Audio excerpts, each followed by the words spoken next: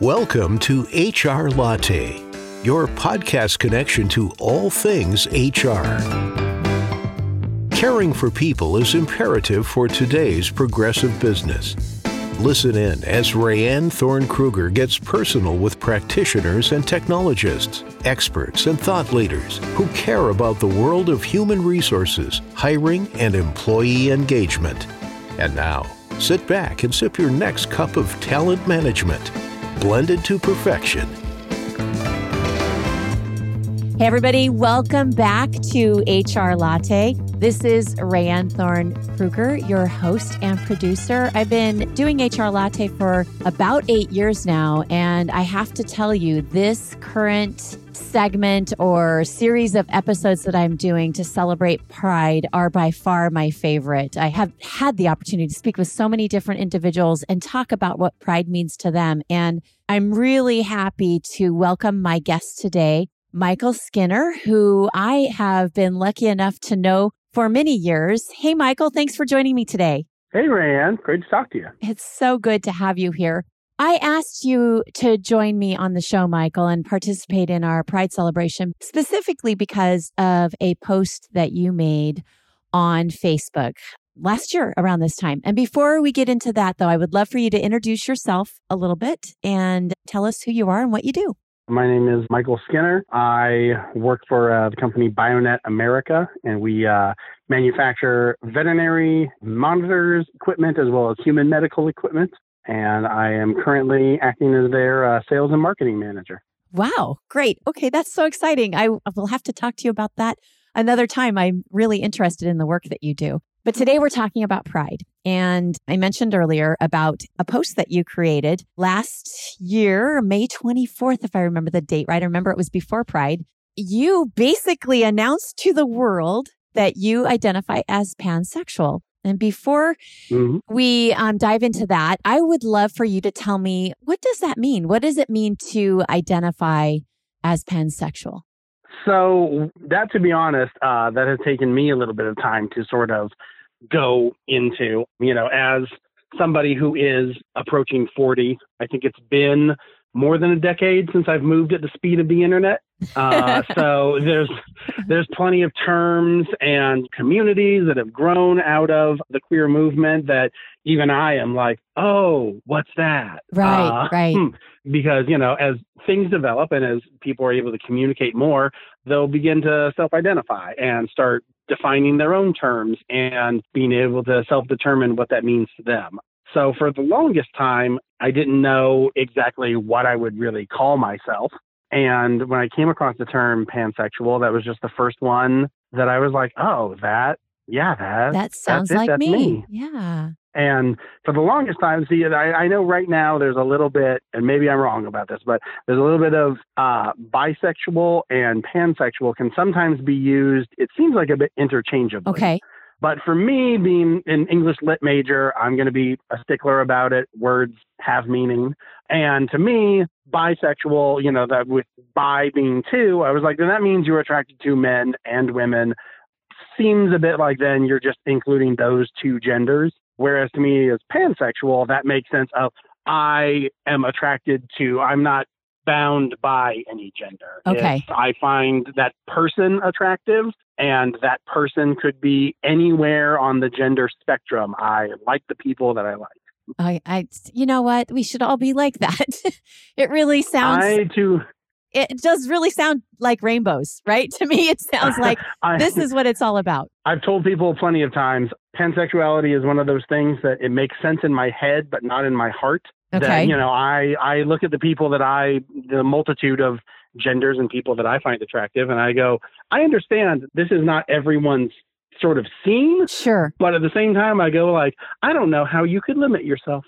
See, and that's the key. I think that it's just such a beautiful, open way to think about life and friendships, relationships, and love.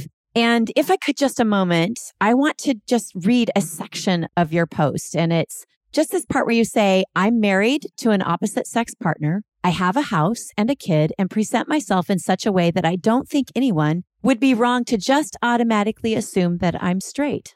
And, that's kind of how probably many people who feel like you present to the world.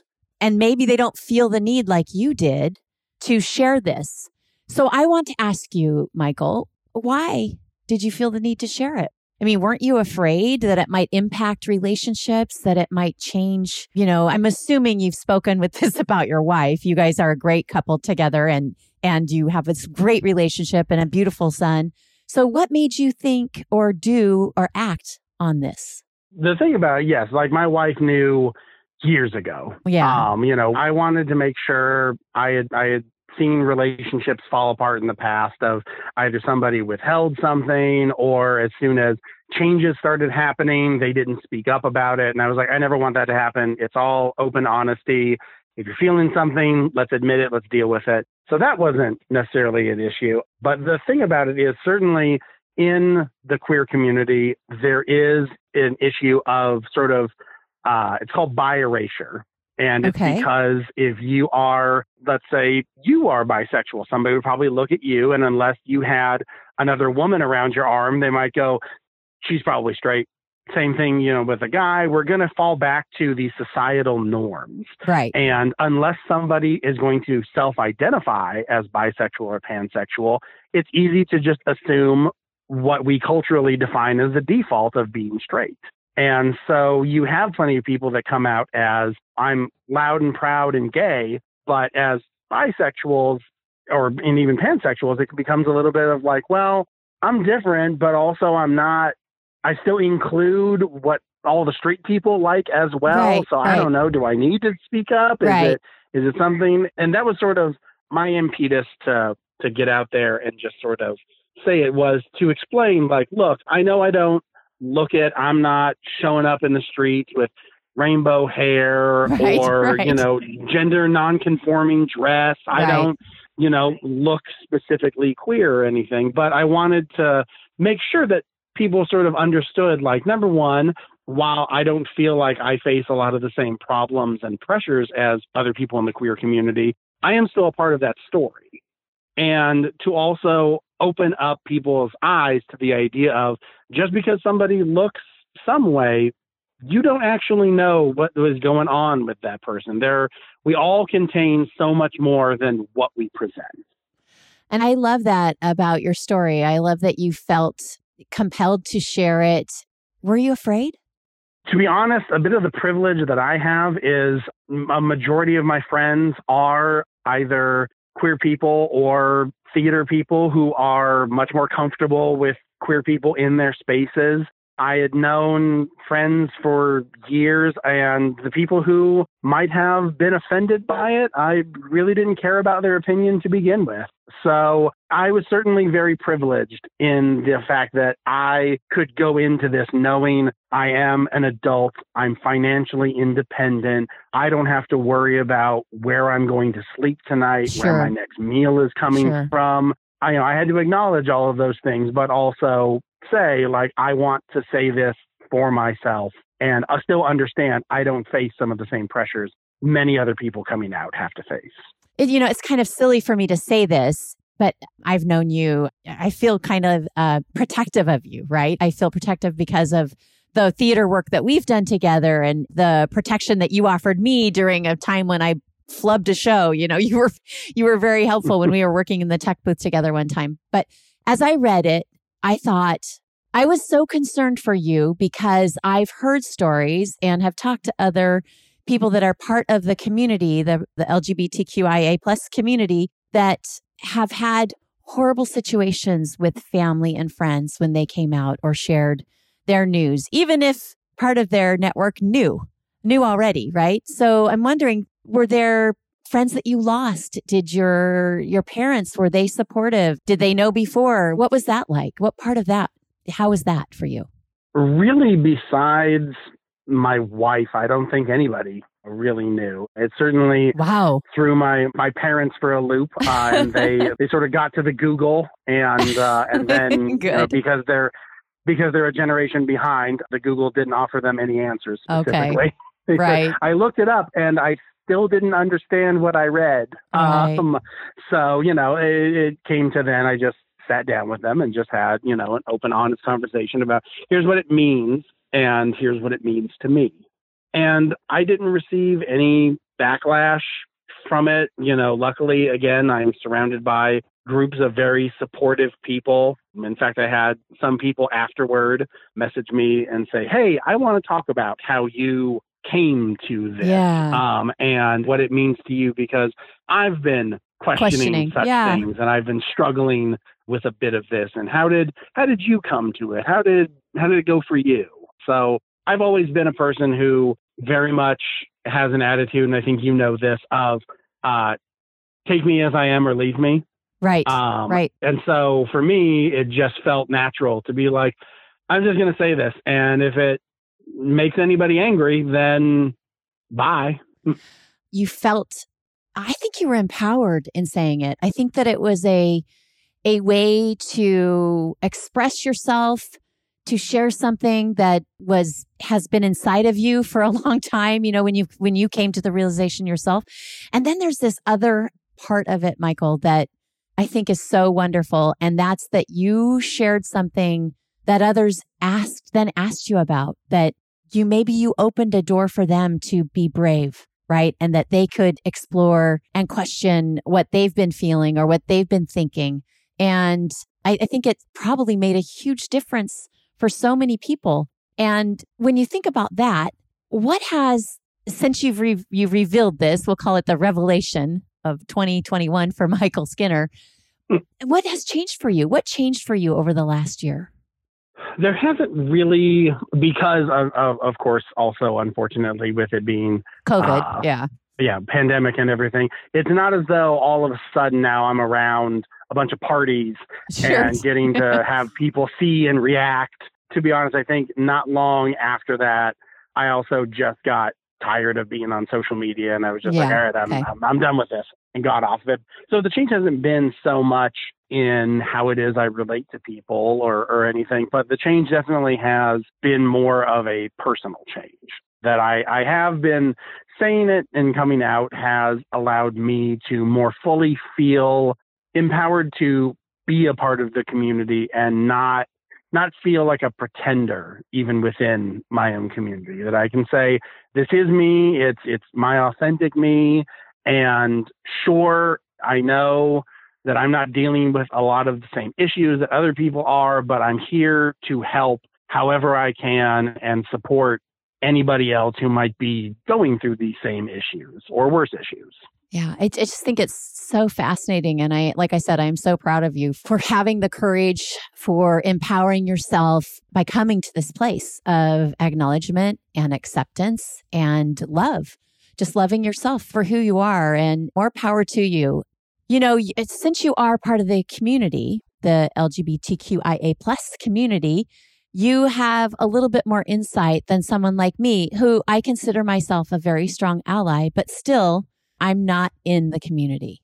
So let's talk about this question that I have, which is, if you, Michael, had senior leadership from several different organizations that did different things, whether they were hospitality, retail, manufacturing, distribution, technology, all of these different leaders in front of you, and they were leaning in to what you had to share with them. They wanted to hear what you had to say because they were in a place of learning and change. What would you say to them? I think I would say the people they work next to, above, below, all around their coworkers and people in their organizations, that they are more than their labels, but not to necessarily see that as a reductive idea. We all have labels about us, things that are things that we define ourselves as. But ultimately, those things we define ourselves as can basically be broken down as data points. And we need to recognize the things we focus on, the data points that are different than ours or different than what we think is the cultural norm. And sometimes we need to recognize that those are merely different data points, and they're not bad or wrong or anything that we need to always treat as different or the other. Far more important than these traits and what they actually are is what they mean to these people. I am a Native American pansexual animist, but those are merely those are just things. And all those things are very important to me, but they don't have to be. The same way you can meet somebody who is a white man who was raised in the Catholic Church in Boston, and that can sound like I've got an idea about that person, but you don't know what all those things mean to that person. Right. What if that person grew up Catholic and has since walked away from it or rejected it, or they've truly gone in and embraced it? What if they are, very proud of being from Boston, or what if they actually grew up there and said, I really don't like Boston or the East Coast or that whole attitude. So it can seem like it's easy to get an understanding of somebody based on these traits of them, but it's far more important to know, how does that person specifically relate to it? How is it that makes a difference in their life? Because that's where you're really going to learn about who that person is and what they're all about. I love that. And as you were talking, I got this idea, and it's probably not anything new, but for me, it was kind of a breakthrough for me in understanding labels, right? Labels, when you share them about yourself, are opening, right? You're opening up and sharing, this is what I want you to know about me. But when somebody puts a label on you, they are limiting because it's only their understanding of the label instead of listening to what you share about yourself. And I think it's so important and valuable what you have shared, and not just, your announcement, your pronouncement, but actually what we've just talked about and how limiting labels can be and how people are so much more than that, unless it's a label they've given them themselves, which is then them sharing themselves with the world. Right. Absolutely. You have to consider the labels. You're right that they are merely an introduction. That's just the surface level detail about a person, but that doesn't mean that is everything that person is about. And we need to also recognize the labels that we have, that we only notice others using those labels when they're different than our own.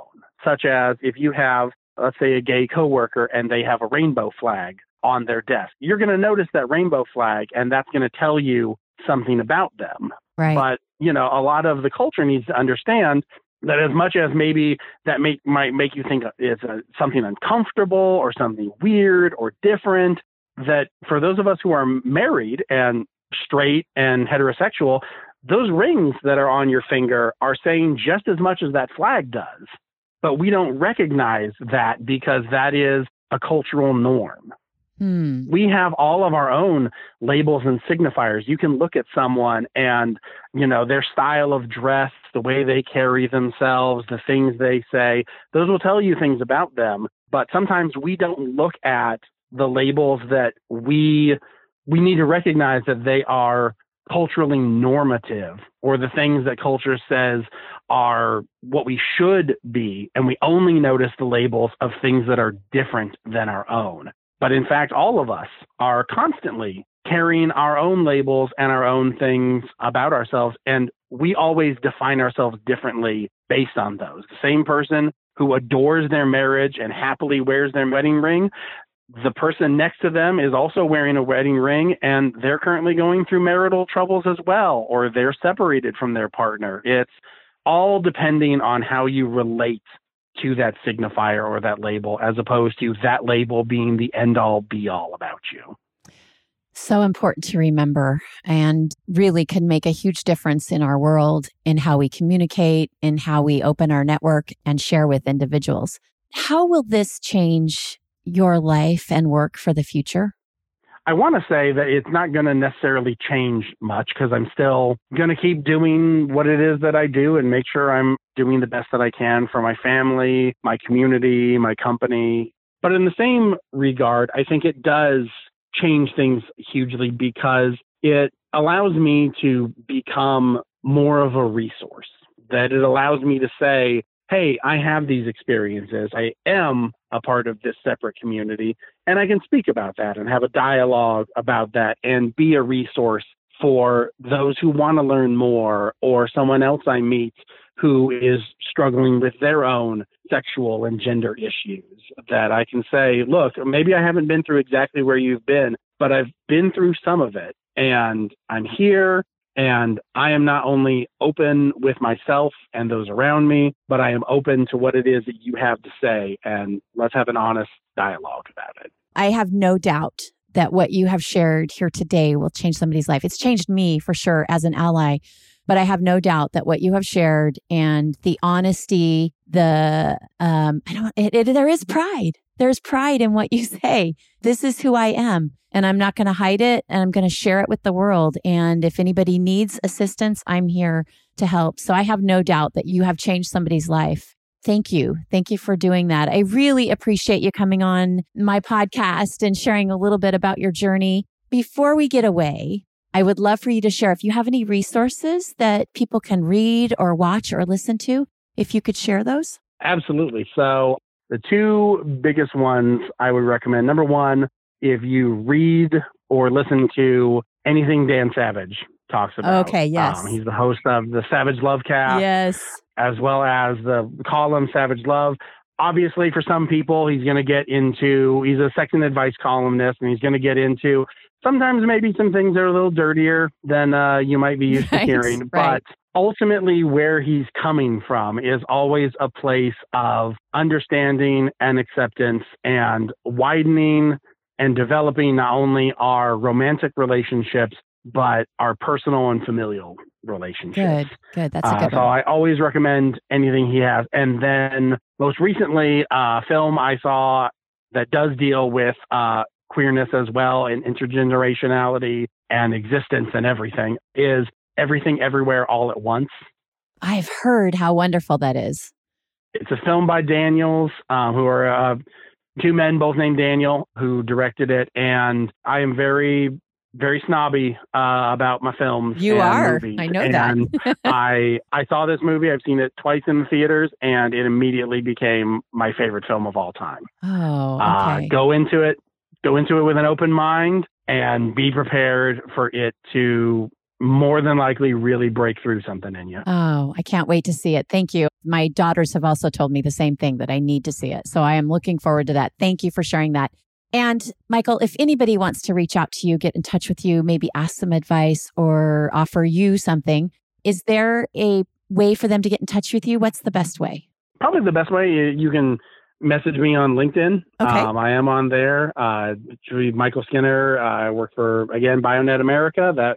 That would be me. I would say that's probably going to be the easiest way. The rest of a lot of my other channels are a little swamped. I am on Facebook as well, and my phone, I don't go there a whole lot, but my phone will definitely alert me if anything pops up. Well, we'll connect your LinkedIn profile here in the bio of the show, but I want to thank you once again. Thank you from the bottom of my heart for joining me today and talking with me a little bit about your experience. It's been great. Thank you for having me, Rayanne. This has been lovely. Thanks for listening to this episode of HR Latte. This podcast is brought to you by Never Enough Media and is produced by host Rayanne Thorne Kruger. Our editor is Igor Kuzmanovsky and Dick Dalecki as our announcer, with featured music Grab a Coffee and Go by Tiny Music. Special thanks to those who have made HR Latte possible over the years with their ideas, support, and feedback.